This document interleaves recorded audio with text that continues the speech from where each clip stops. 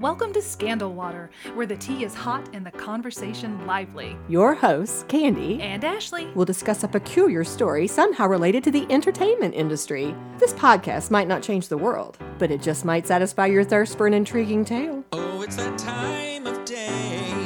Tune in and hear what the ladies say. It's time to bend your ear when the silver screen appears. Stories about the stage and screen and everything in between.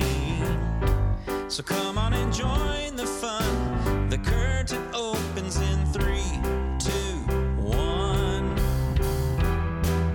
Hello, Ashley. hello, Candy. How's it going? It is going really good. You know, I saw a really good movie last night. What did you see? I saw The Adam Project. Have you heard of it? It just came out on Netflix yesterday. So today is March 12th. It was yesterday. It is a time travel movie. You know how much I love time travel. Yes. And it was very good. It was directed by Sean Levy, he's directed the United Museum movies, had a little bit of involvement with Stranger Things, starring Ryan Reynolds and Mark Ruffalo and Jennifer Garner, who have reunited after 13 going on 30. What? Yeah, but they only had one scene together. Okay. But it was a very, very sweet scene. Okay. And the little kid actor who was playing a young Ryan Reynolds was fantastically cast. That's awesome. Yes. You know what? I will say that in a couple of the scenes, it really kind of teared me up. It had a very good message to it. I wouldn't say it's something that's like, wow, that was amazing. I'm going to watch it over and over again. But I'm very glad that I saw it. And I thought the message was very good. And it touched me on an emotional level. Wow. So I recommend it. There you go. And it ties in because I know what we're talking about today. Oh. And the star of The Adam Project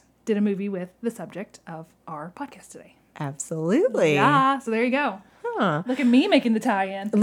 Right? Okay. Well, it's funny because I was going to start by asking you something that seems so random, but you'll follow me and we'll get there. I promise you. Okay. As I was driving over here, I was thinking, first of all, that SAD, seasonal affective disorder, is real. Yes, it because is. here we are on March 12th, snowed last night. Yes. 25 degrees out. Yes. But because it's beautiful and sunny, I was thinking how great I felt. I mean, it's real. SAD is a real thing. Yes, it is. But I was also thinking, I am so thankful.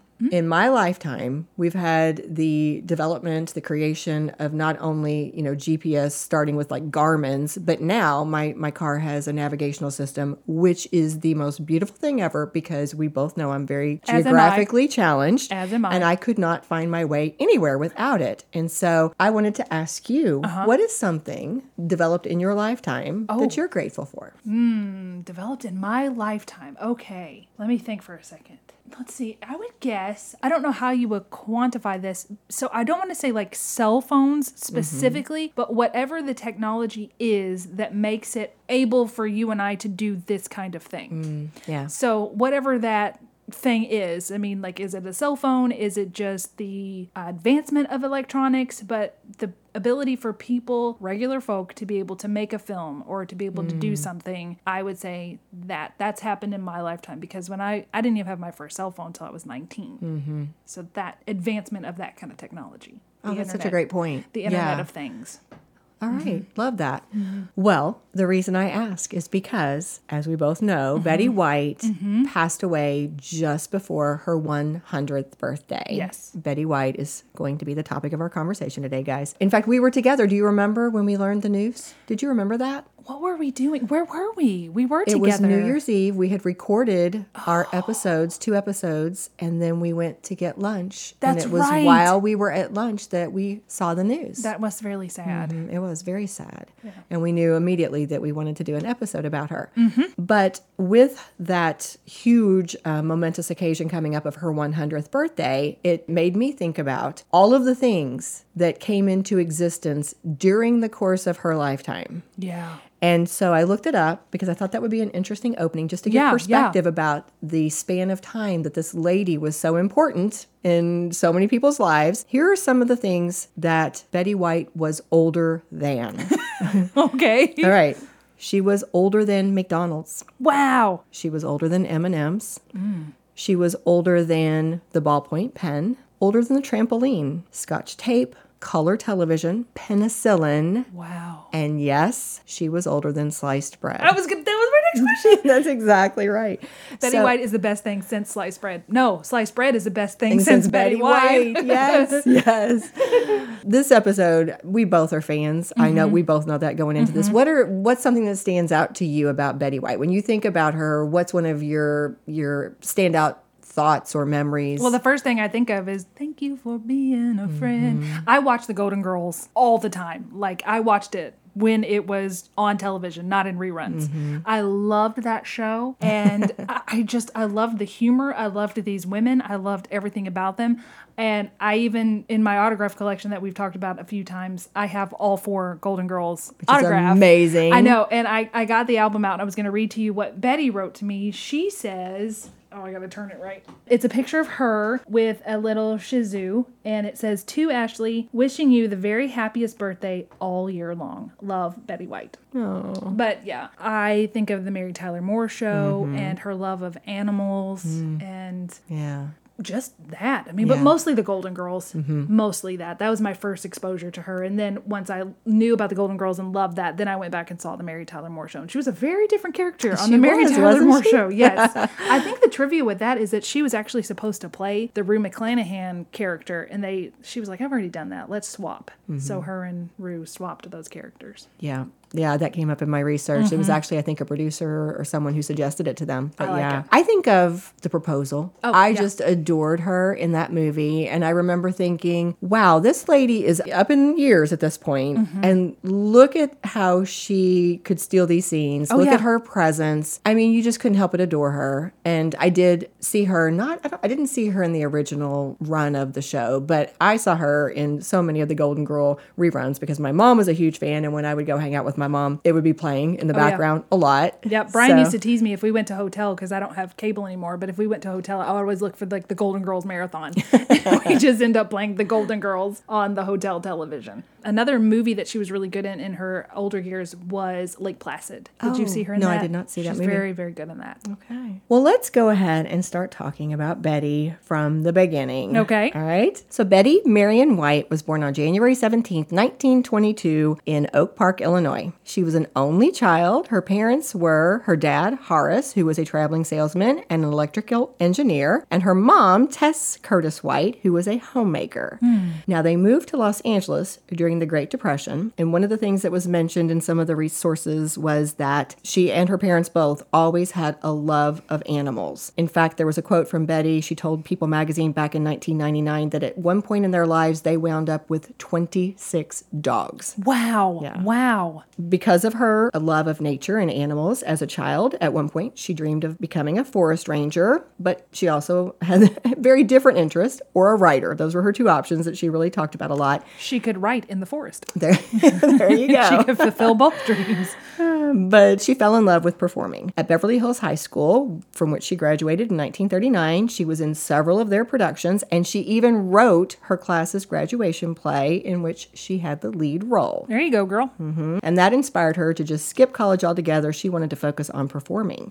Her performance happened mostly in radio. It's hard. I looked for several different places. I tried to pin down when it actually started, and I could not get a date. But what I did find was that apparently her very first radio job was saying one word, which was parquet, on the popular comedy The Great Gildersleeve. Obviously, she was doing an advertisement. It was the margarine, and yeah, parquet was a sponsor for the show. So that was her first job, and then ultimately she ended up getting a lot more radio gigs. She had small parts in 1940s radio shows like Blondie and This Is Your FBI, and she started getting called on to do a lot more of that. During World War II, she also served in the American Women's Voluntary Services, and she drove a PX truck delivering soap, toothpaste, and candy to soldiers who were manning these, they called it gun emplacements that the government had put in the hills of Santa Monica and Hollywood. Oh, that's cool. Yeah, I had no idea about that. Let me ask you this. Do you know about her marriages? I know that she was married a few times, but that her last husband was the great love of her life. Right, yeah. Yes. I only knew about him. So I was a bit surprised to find out she had a couple of husbands before she got to, Her first husband was a man named Dick Barker. He was a World War II pilot that she wed in 1945, but the marriage lasted less than a year. Ooh. And I don't really know why. All I know is one article commented, quote, once he took her home to an Ohio chicken farm, Yikes. end quote. That seemed to be when it ended. Yeah. And I saw in another source that she just never even wanted to talk about him. Like in an autobiography, she was kind of like, that's enough of that. Oh. Yeah, so she didn't have a lot to say about that guy. Okay. All right. Chicken farm was not for her. She wouldn't have liked it here. No, performer. She was a performer. She was a performer. She would have liked it here because you could have taken her over. That's true. Yeah. I could have said, you could see the chickens over there, but yet we still have a podcast. Yeah. There you go, Betty. You can have the best of both worlds.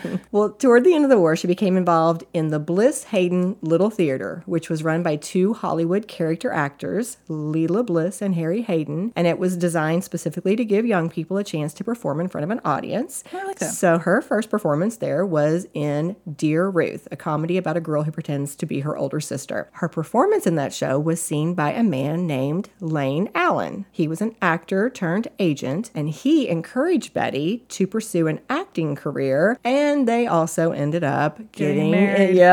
getting involved in a little romance, and they were married in 1947, but were divorced in 1949. Whoa, short. 2 short ones. A couple different sources gave a reason for this. It sounds as though he really wanted Betty to stop working and focus on raising a family. He wanted a very traditional family unit, and she was not interested. She chose her career over her husband, and in fact, I have a quote from her. He didn't want me to be in show business. When you have a calling, you have to follow it. So I made the choice, blew the marriage, and I've never regretted it.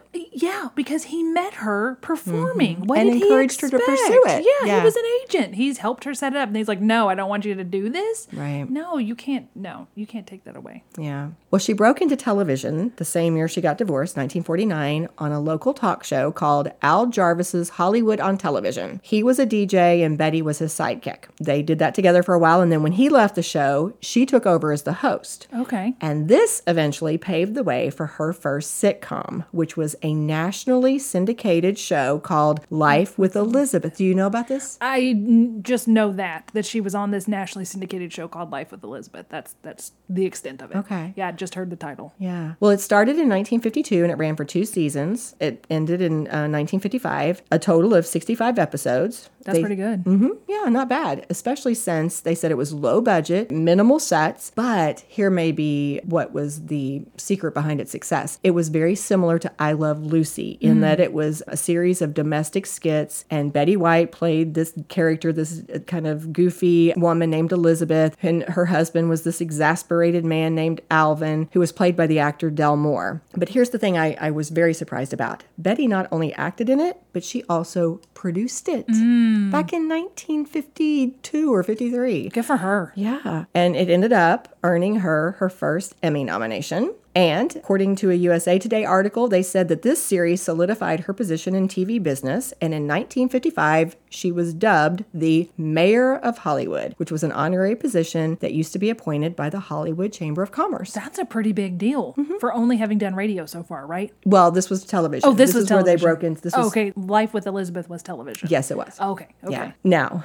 It's also very funny that she made her big break playing a domestic housewife, which is what her husband wanted her to be. And she's like, no, I don't want to. No, I'll do it on TV. but she was a sassy housewife, That's I right. think. That's Yeah, right. Even, yes. I'm going to pause for a second to mention, have you had a chance to watch the NBC special that aired? They had created it in honor of her 100th birthday, and then, of course, she passed, and they aired, I'm sure they modified it, but they aired it anyway. I don't know if I've seen it or not. I'm going to say no, but I saw what PBS had. Okay. So I don't know if that was the same thing. I don't know. What did PBS have?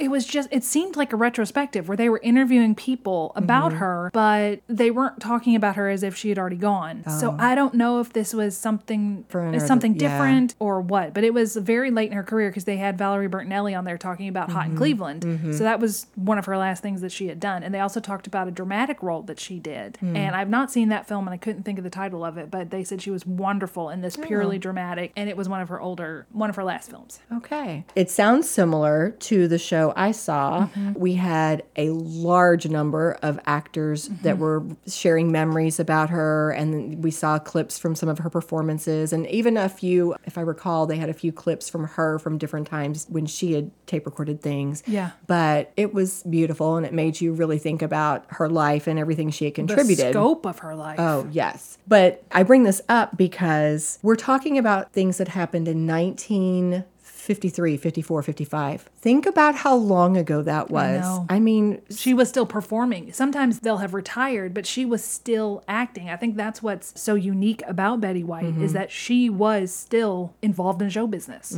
yeah. Jay Leno was one of the people on this NBC special. He called her the first woman of television, referencing these things. She's producing a show Yeah. in 1955. And supposedly, one of the sources mentioned the statistic that when she started out here on television, there were maybe 1,000 people who had TVs. Right. This is how long ago this was. I think she is as old as television. I think I had heard something said that she is as old as the concept of television. Older than. Yeah, Older than. absolutely. Because she was one of the first people on it. So through the 1950s, she also did another sitcom, and she did a variety show that she produced herself. And this is where she drew a little praise and criticism for featuring a black tap dancer named Arthur Duncan as a regular, which was highly unusual at the time. This was one of the things, again, going back to that NBC special, Anthony Mackie was one of the actors who spoke about her. Yeah. And he specifically mentioned this. He called out, offered a little praise for her having the gumption to stand up to the producers who asked her to take this black dancer, Arthur Duncan, off the show. And she said no. Yeah. She refused. Yeah, it reminds me of the Dick Van Dyke episode that we talked about where they said no, they were going to have those actors on there, and that it was a decade before Petula Clark got in trouble for having somebody on her show. I think it's great. Yeah. So that was, by the way, the Betty White show that we were just talking about. Okay. But none of these shows stayed on the air for very long. By the early 1960s, she was best known for being a freelance guest, especially on game shows. Yeah. And so this is where we had her appearing on To Tell the Truth, I've Got a Secret, The Match Game, What's My Line? And then in 1961 is when Betty White appeared as a celebrity player on the daytime game show Password, which is where she met her future husband, Alan Ludden. Now, he was a widower with 3 children, and apparently they had chemistry, they clicked, but even though he proposed several times, she kept turning him down until finally she accepted on Easter of 1963. Yeah, I've heard a little bit about that. Apparently he would just see her every time he saw her, he would propose, and she had a boyfriend, and she's like, no. And then finally she kind of realized, oh, wait, I guess she got rid of the boyfriend. I don't remember. And then he would propose for real, and she said no because she didn't want to leave California to go to New York, which is where he was based, I guess. And then finally, yeah, like you said, they ended up getting married. And I think one of the quotes I heard from her later was that one of her biggest regrets is that she did not say yes sooner so she could have had more time with him. Oh, yeah, because, that's something that was just coming in my notes was that she always referred to him after that as the love of her life. Like, that's how she would talk about him. That's how she thought of him. I have a quote from her. It says, "The secret to our marriage was enthusiasm. When I knew Alan was coming home, I would freshen my makeup and put on a new blouse." I mean, she was excited to see him. That's sweet. Yeah, that love, I think, just ran hot their That's entire really sweet. entire marriage. Unfortunately, he died of stomach cancer in 1981. They'd been married 18 years at that time. Yeah, that makes sense of why she wanted more time with him. But again, 1981. Think about how long ago that was. Well, that was that's a long I was time born in 1980, Yeah, oh, so well, as, yeah. as long ago as me. Yeah. Well, it was during the time that she was married to Alan that she did her stint on the Mary Tyler Moore Show. Ah, yes. Yeah, that ran from 1973 to 77. Okay. And you said you saw her on that. Do you Sue want Ann, is she Sue Ann? Sue Ann Nevins. Yes. She was, okay, to sum up her character, she's basically Blanche from the Golden Girls, but on this show instead. Yeah. She was very, very flirty. Mm-hmm. That's the PG way, right, of describing her character? Yes. In the research, let's see, they called her man-hungry, Yeah. a sex pot. Mm-hmm. Yeah, they used several She terms was not to describe Rose her Nyland. character. She Not was not. Rose Yeah, Nyland. she was not. Betty was actually over 50 years old. She'd already been on TV a long time when she first appeared on the Mary Tyler Moore Show, but this is what took her career to a Yes. new level. I love this little quote from a New York Times article, so I'm just going to read it as is. It says, "The character introduced in the show's 4th season was conceived as cloying, calculating, and predatory. Her deviousness always accompanied by a charming smile. The producers wanted a, quote, Betty White type to play the role, but they did not immediately ask Miss White because she and Miss Moore were close friends, and the producers were afraid that there would be damage to the friendship if she didn't get the role or Guys. didn't want it." It's acting. Oh, they're saying if she didn't didn't get the role or didn't want it, that I thought they were going to be scared, like, oh, Mary's going to believe this. Oh my gosh. No, that wasn't the problem. It says they went through about 12 people and couldn't find anybody sickening enough. That's actually what Betty said in a Modern Maturity magazine article. She says, so they called me. That's funny. So not only did they have this, I don't know, conflict over whether or not to get her to come out for this role to begin with, but it was actually only supposed to be a one-time gig. Really? That happens a lot. Mm-hmm. And then people just love her or love the character so much they bring him back. Yeah. Mary Tyler Moore actually had a little clip that they showed on this special. And we heard from Mary Tyler Moore herself that, she talked about Betty was added after Valerie Harper had moved on to do her own show. Okay, that's why. Okay. Mm-hmm. And she said that when Betty came on, they just had to bring her back because she was just so good and so inventive. And so, as you said, Sue Ann Nevins was this character who was just so fun because she put on this little innocent front. Oh, yes. But she was so salty and so saucy. Yes. She was supposed to be the news station's happy homemaker. Oh, but she was all about men. And just to give you a little flavor of her character, here's just one line from the show. Somebody asks her how she's feeling, and the character Sue Ann replies cheerfully, I didn't sleep a wink all night. I feel wonderful. Oh no, Sue Ann. So Blanche. Yeah, exactly. Yeah. So, of course, the show, Mary Tyler Moore, was critically acclaimed, and it landed Betty White her first Emmy win in 1975 for Outstanding Supporting Actress in a Comedy Series, and then she won the same award again the next year in 1976. Good job, Betty. Before we go on to the Golden Girls, do you think we should pause here for a quick break? Let's do it.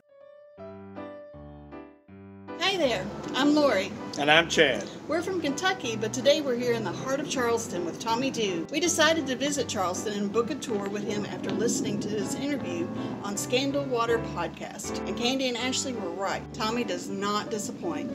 I really love the history that he brought about that we wouldn't have known if we tried this on our own. This is Tommy Dew. If you're going to be in Charleston, please look me up. I love my visitors, and one of the great joys in life for me is to expose them to the city of Charleston. There is so much here. It is mind-boggling for tourists. Keep listening to Scandal Water and tune in to Candy and Ashley. They are committed to the arts and how the arts are interwoven in our history. The Hister tea here is delicious. And we're back, ready to talk about the Golden Girls. Yes, so during the break, I played for Candy the gospel remix of the Golden Girls theme song. And what did you think? Oh my gosh, amazing. It's so good. I've never seen that. I'm going to put a link to it in the show notes. It makes me so happy. You can't watch it and not smile. Yes, yeah, it was really amazing. Good. All right, well, the Golden Girls aired in 1985, and as everybody knows, it starred B. Arthur, Rue McClanahan, Estelle Getty, and Betty White as Rose Nyland, which I think everybody agrees that is Betty White's most notable role, even over the Mary Tyler Moore show and all these others. And of course, we all know it's about the friendship between these four older women who live together in Miami, I should say. And Tina Fey pointed out the exact same thing that you talked about earlier on this little NBC special. She talked about the fact that Rose Nyland was the polar opposite character from Sue Ann Nevins.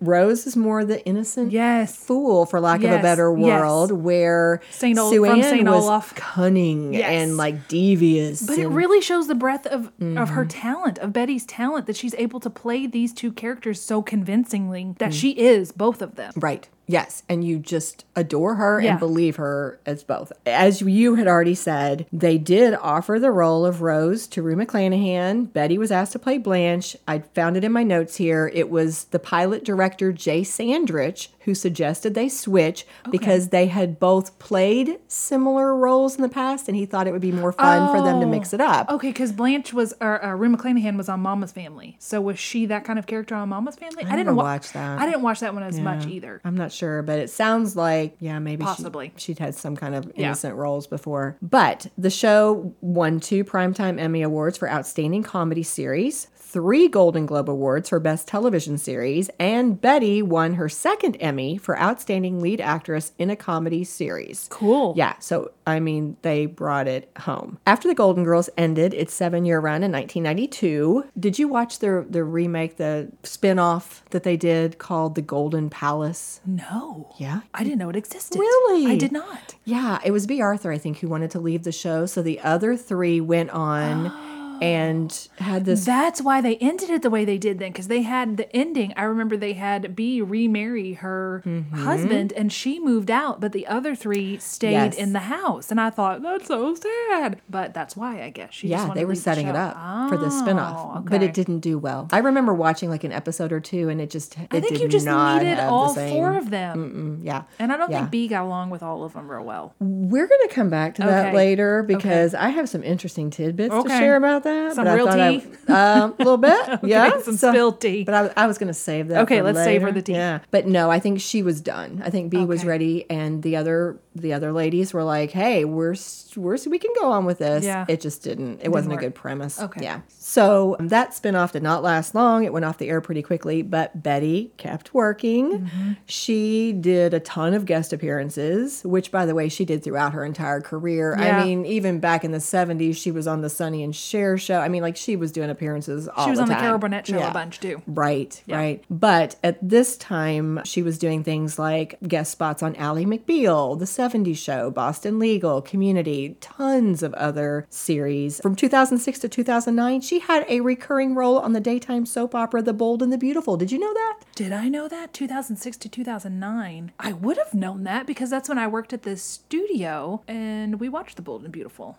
So I would have known that, and I guess I've just forgotten it. I know that the lady that was the mom on The Wonder Years was also on The Bold and Beautiful for many years. Really? She might still be. Well, and then, of course, around the same time, as we've already mentioned, she was in The Proposal. That was a 2009 show. Oh, yeah. And then there was a movie I did not see called You Again in 2010. I don't know if I've seen that. That sounds familiar. But Lake Placid probably would have been around that time, too. Yeah. Well, and then this had gotten past me as well. I did not know this little backstory. It was in 2010, when she was 87 years old, that she had kind of this huge resurgence in popularity. And she made a big point. She was like, nobody should call this a comeback because I never went away. I've never been She's gone. like, I've been working this whole time. We cannot call this a comeback. But after being on The Proposal, and then she starred in a Snickers commercial during the Super Bowl. Yes. Do you know what I'm talking about? There was this whole You're campaign. not you if you're hungry. Yes, I remember that. I can't believe that was so long ago. Where has time gone? Right? But it sparked this whole campaign, I think. For her to host SNL? Yes. Yeah. I think it was like maybe a teenager or somebody young who was behind this. I don't know those details, guys. But I know that it was like kind of this public-driven thing. Mm-hmm. They wanted her to host SNL. And I mean, everybody got on board. And she did. And she did. It was May 8th, 2010, the Mother's Day show, that she appeared on SNL. She was the oldest person ever to host that late night comedy. She was 88. She appeared in every single skit. Over 12 million viewers tuned in, and she won an Emmy for her work hosting that episode. It was the category of Outstanding Guest Actress in a Comedy Series, and that was her last Emmy. 88. Yes. You guys, don't ever say age is a barrier. Right? Don't ever say it. Yeah. Well, it was that same year that then she returned to primetime TV in, as we've already mentioned, Hot in Cleveland. And wasn't that supposed to be just a guest appearance? Absolutely. It was a one-time guest role, but the producers loved her and immediately offered her a full-time spot. She ended up winning an Emmy nomination. I didn't watch that, but it said she played a feisty caretaker. Did you watch that one? No, because I did not get that channel. I think it was on AMC or something like that. But I've seen on YouTube they have outtakes. So I've seen her outtakes, and they're very funny. I'm sure she was great. Yeah, it ran for 6 seasons. It must have done really well. But And they it's- pointed out that I think the girls in Hot in Cleveland were the same age as the girls from the Golden Girls when they started. So it was just the way, like, you know how the way Betty and their characters dressed in the 80s, and then you have the women in the more modern times and how they look so much younger, but like they were the same age. Oh, that is so interesting. Also, I think times have changed, and they say that the 50s are the new 40s. I mean, Yeah. Let's hope. Yeah. That's what I'm going for.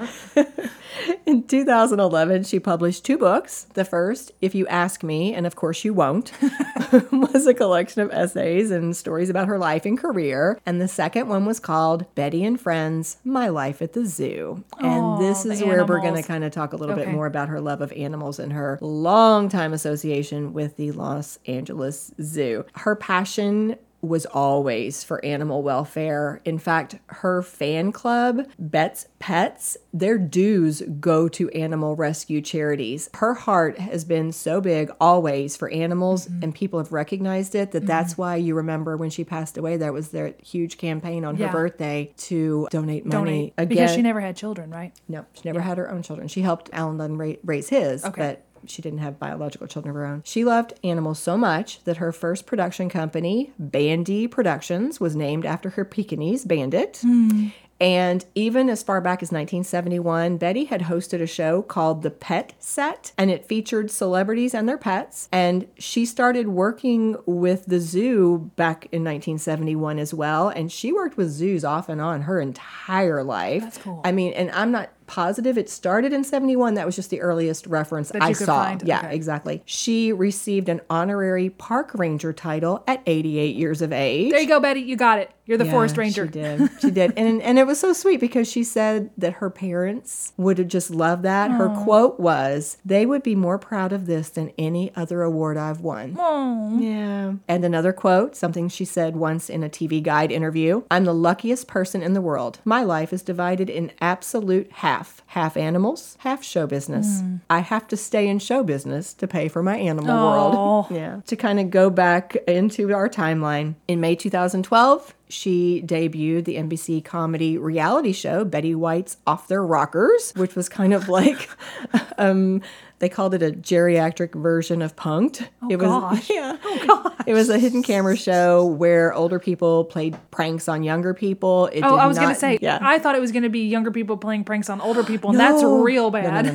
No. Not cool. Not cool, Betty. Betty was actually an executive producer, but it went off the air pretty quickly, 2013. And in 2018, she received an award. She was the Guinness World Records person for having the longest TV career for an entertainer that was female. It said on the site, in a career stretching more than 79 years. Wow. She has worked on TV, radio, and stage, and appeared in more than 15 movies. 15 movies. Oh, okay. Wow. Yeah. That's amazing. Yeah. Her awards and achievements. She has won 5 Primetime Emmys and 1 Competitive Daytime Emmy, a Lifetime Achievement Daytime Emmy in 2015, and a Los Angeles Regional Emmy in 1952. In a television career that spanned 7 decades, she... 7 decades. Right. Again, as we just said, was in the 2014 edition of the Guinness World Records, certified as the longest ever career for a female entertainer. She was inducted into the Television Academy Hall of Fame in 1995 and received a Lifetime Achievement Award by the Screen Actors Guild in 2010. Wow.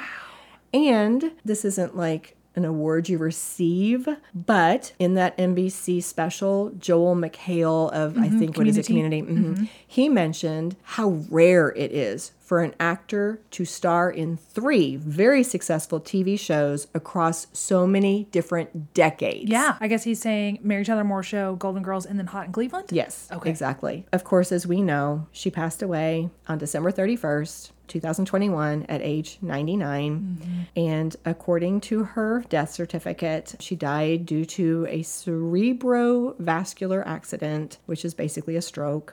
It's loss of blood flow to part of the brain. And the death certificate stated that she'd suffered a stroke 6 days before her death. So that's what led to it. Her agent and friend, this fellow named Jeff Witches, said in a statement, "I will miss her terribly, and so will the animal world that she loved so much. I don't think Betty ever feared passing because she always wanted to be with her most beloved husband, Alan Ludden. she believed she would be with him again. And in a video that was posted by her team on Instagram a few days after her death, there was a clip where Betty expressed her gratitude to her loyal fan base. And she said, quote, "I just want to thank you all for your love and support over the years. Thank you so much and stick around."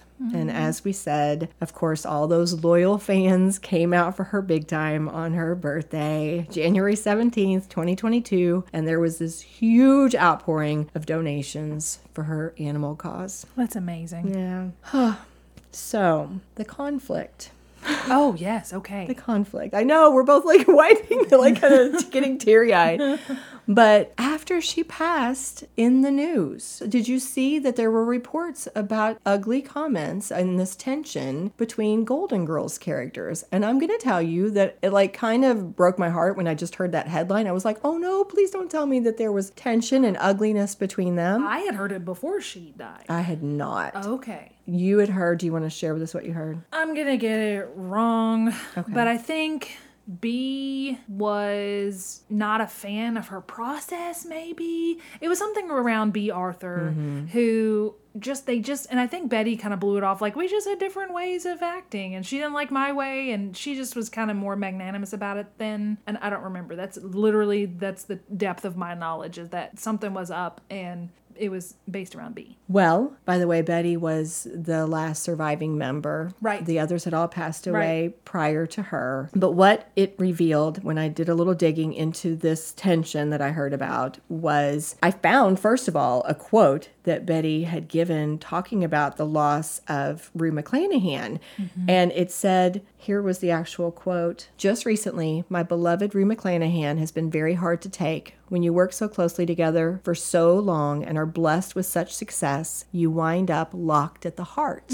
I like that. I love that. And I thought, okay, there's no tension there. No, like no, that, no. that sounds very loving. Yes. So I was like, okay, so what is going on? So Rue, not it. Not it. So here's what I found out. It really was this conflict between Betty and B. And B's eldest son actually gave a lot of this information. He gave a lot of the insights in an interview that he did with Closer. Here's some of what came out. He said, "My mom unknowingly carried the attitude that it was fun to have somebody to be angry at. And Betty White became her nemesis, the person she could roll her eyes about." And so Betty had told someone in an interview that B was not fond of her. She said, quote, "She found me a pain in the neck sometimes. It was my positive attitude. Yeah. And that made B mad sometimes. Sometimes if I was happy, she'd be furious." Yeah, yeah. And so the son, B's son again, to kind of add more, he would talk about, and you're right, it was some things about the process. He would talk about how Betty would go out and she would smile and she would chat with the audience,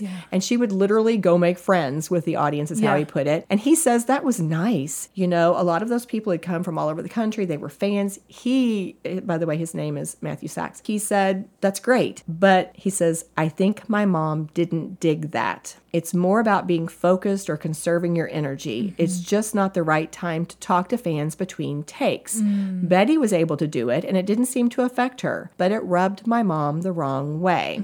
And so both Rue McClanahan and Betty White had recalled at different times that B. Arthur was really big on following the discipline that she had learned in the theater. And she thought Don't break character. Don't break character. Don't break the fourth wall.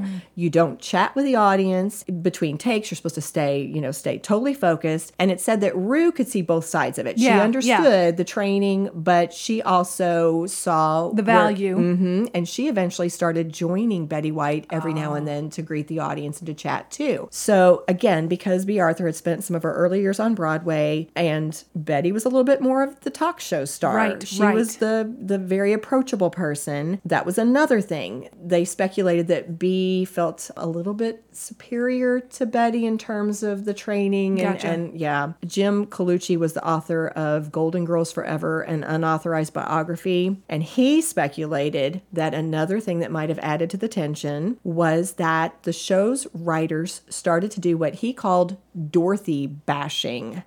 And he said that this was a thing that he noticed where, for laughs, they started making fun of Dorothy's character. And they would call her big. They would call her ugly. Oh, I don't like that. No. And he said that it really would get to be Arthur because when they would make jokes at Rose, the character Rose, or the character Blanche's expense, those were characters. Betty yeah. White was very intelligent. They're making fun of Rose not, being a little dull. In real life, Rue McClanahan, who played Blanche, was not a promiscuous person. So if you're making fun of, right, they are very removed from these characters they're playing. But if you're calling her big and ugly, that's talking about her physicality, not her character. Yeah, that's not cool. I don't like that. So those are 3 speculations. Here's one more thing that people said they believe to possibly have contributed to this rift between the actors. All 4 stars of the Golden Girls did eventually win an Emmy, but oftentimes they were competing with each other. Yeah. So there's tension there. And Betty was the first one to win the award. Okay. She won Outstanding Lead Actress in a Comedy Series back in 1986. And according to Rue McClanahan's 2007 memoir, which was called My First 5 Husbands and the Ones Who Got Away, great title. Ooh, she said that B. Arthur was angry when Betty White won and reportedly called her a word. And then an E! Online article talked more about Rue McClanahan giving some statements. And supposedly Rue had said it was awkward to be pitted against one another year after year, and that she sensed B. Arthur was upset about losing to Betty White, and then the next year losing to Rue. And was she the last one to win? Because you haven't mentioned Estelle in any of this. Well, I don't know the order, so I'm not sure if B was the last to win, but obviously she wasn't one of the first two. She didn't win fast enough. Yeah. Again, going back to B's son, I think he thinks people are blowing out of proportion this idea of there being tension. Honestly, what he said was that his mom was just kind of a standoffish person. She was introverted. She wasn't very close to people. And in the same 2015 interview that I've been quoting from, he said, I'm not saying she was a loner, but she just liked to go home and read the paper. Yeah. So she just wasn't close to them. I'm really not. It doesn't affect my enjoyment of the show. I think it feels like B was a little bit closer to Dorothy's personality than maybe Betty was. Of course, Betty was nothing like Rose, and Rue was nothing like, I don't know if Estelle was like Sophia or not. I don't know. But it sounds like Dorothy Borg was very similar to B. And it sounds just like the processes. I can see both sides of it. Like Rue said, I can see where it would be annoying if you need to be a method actor and if you need to stay in character for your co-stars to be over there just chatting it up, and you can hear them chatting it up. It's like, why can't you guys just focus? And maybe she felt like it delayed the filming. Who knows? I think a compromise probably could have been for the creator of the show to go, I know you want to greet the audience. Let's do greetings before and let's do greetings at the end of filming so that it's more of a compromise and everybody can have what they need. And I can also see where Betty needs to be the audience interaction. That's just who she is. She's just very approachable. She's done the game shows, done the radio, so she's just used to this and she can probably turn it off and on. But B just couldn't. So yeah, I didn't put this in my notes, but something else that I read when I was researching was that I think it's kind of sad because in the beginning, it sounded as though Betty and B started out being a little tight. And there was even, as I recall, some kind of quote about how B, in the early days, if they would go to lunch, if somebody invited her to lunch, she would say, well, Betty has to come too. Yeah. And then it sounds like they just drifted apart. Yeah, they drifted apart. This started driving her crazy and she annoyed her or whatever the case may be. Yeah, and the writers weren't helping it by adding in that exactly. stuff. And sometimes what happens if you get a beloved character, and sometimes the fool is the beloved character, and they start, I think we've talked about this before, they'll start focusing more on the fool and making the focus of the episodes more on the fool, and that's not what they're supposed to be. They're supposed to be the flavoring. They're not supposed to be the main course. Right. And I think probably Dorothy was more of our main serious, she's the straight man, and Rose is the fool, and they started siding with her more because she was getting the laughs, or Blanche was getting the laughs, and she just kind of fell to the side. Yeah, I mean, now that you say that, it mentions something in my notes about B originally being the one who had the biggest paycheck, and probably was the one who was supposed to be she was supposed to be the biggest star. Yeah. And if you think about even the premise of the show, she's supposed to be living there taking care of her mother, and then the friends move in, so you would kind of see them as being the central relationship. Right. And so probably watching the focus go other places, these other two ladies win awards awards before she does, you know. Which that's just the way of course. it shakes out. You're gonna pick the fun people before you pick the straight man. Always gets the short end of the stick because you have to have the straight man for the fool to do their job. So I don't know. I can see her side of it. I can also see the other two ladies, and I think the people who created the show could have stepped in and fixed a lot of this. But maybe the tension worked for them because they thought, well, we'll just make this part of the show. Yeah, it's just sad. You should be happy for your friend. Armchair Psychologist. So the question I wanted to ask you, we've said numerous times that Betty has won awards, that she has been a star who has crossed decades of television. She's been so beloved by the audience that they've had a campaign to get her on SNL. My question, why? You know, there are people whose stardom burns out within 10 years, 15 years, 20 years. How did she stay on top, so beloved, so popular for nearly 8 decades? Well, the first thing that came to my mind is I think she answered that question herself when she said it was her calling. She said that when I think you said it was her second husband, wanted her to move away and not do this. And she said, when you have a calling, you stick with your calling. And if you're called to something, then I think you have that kind of success. I think it's just you follow what you're supposed to do. And because you followed what you are supposed to do, that success is going to come to you. And it just did. And she was personable. Yes. She had a charming, personable, lovely personality. And I think she was able to give her entire self to this, where I'm not judging people who have children and do this. That's not what I don't know how to say this the right way, but she didn't have kids other than her stepchildren. So this was everything. She did not have divided affections or divided attention. She was able to give all of her energy to this and her animals. Does that make sense? Yeah, and you know what? With losing her husband, Even 40 that. years ago, like Yeah. she had more time on her hands. She had nothing but time, and she had the ability to just make this career her entire life. I had saved this quote because I knew, obviously I knew the question I was going to ask Yeah. you, so I was thinking about what would I say, and I agree with you that I think a huge portion of it was you just couldn't help liking this woman. Nobody could help liking this woman. And she had said at one point, this is a quote, I don't remember the source, but she said that being a cockeyed optimist was the key to her upbeat nature. She says, I got it from my mom, and that never changed. I always find the positive.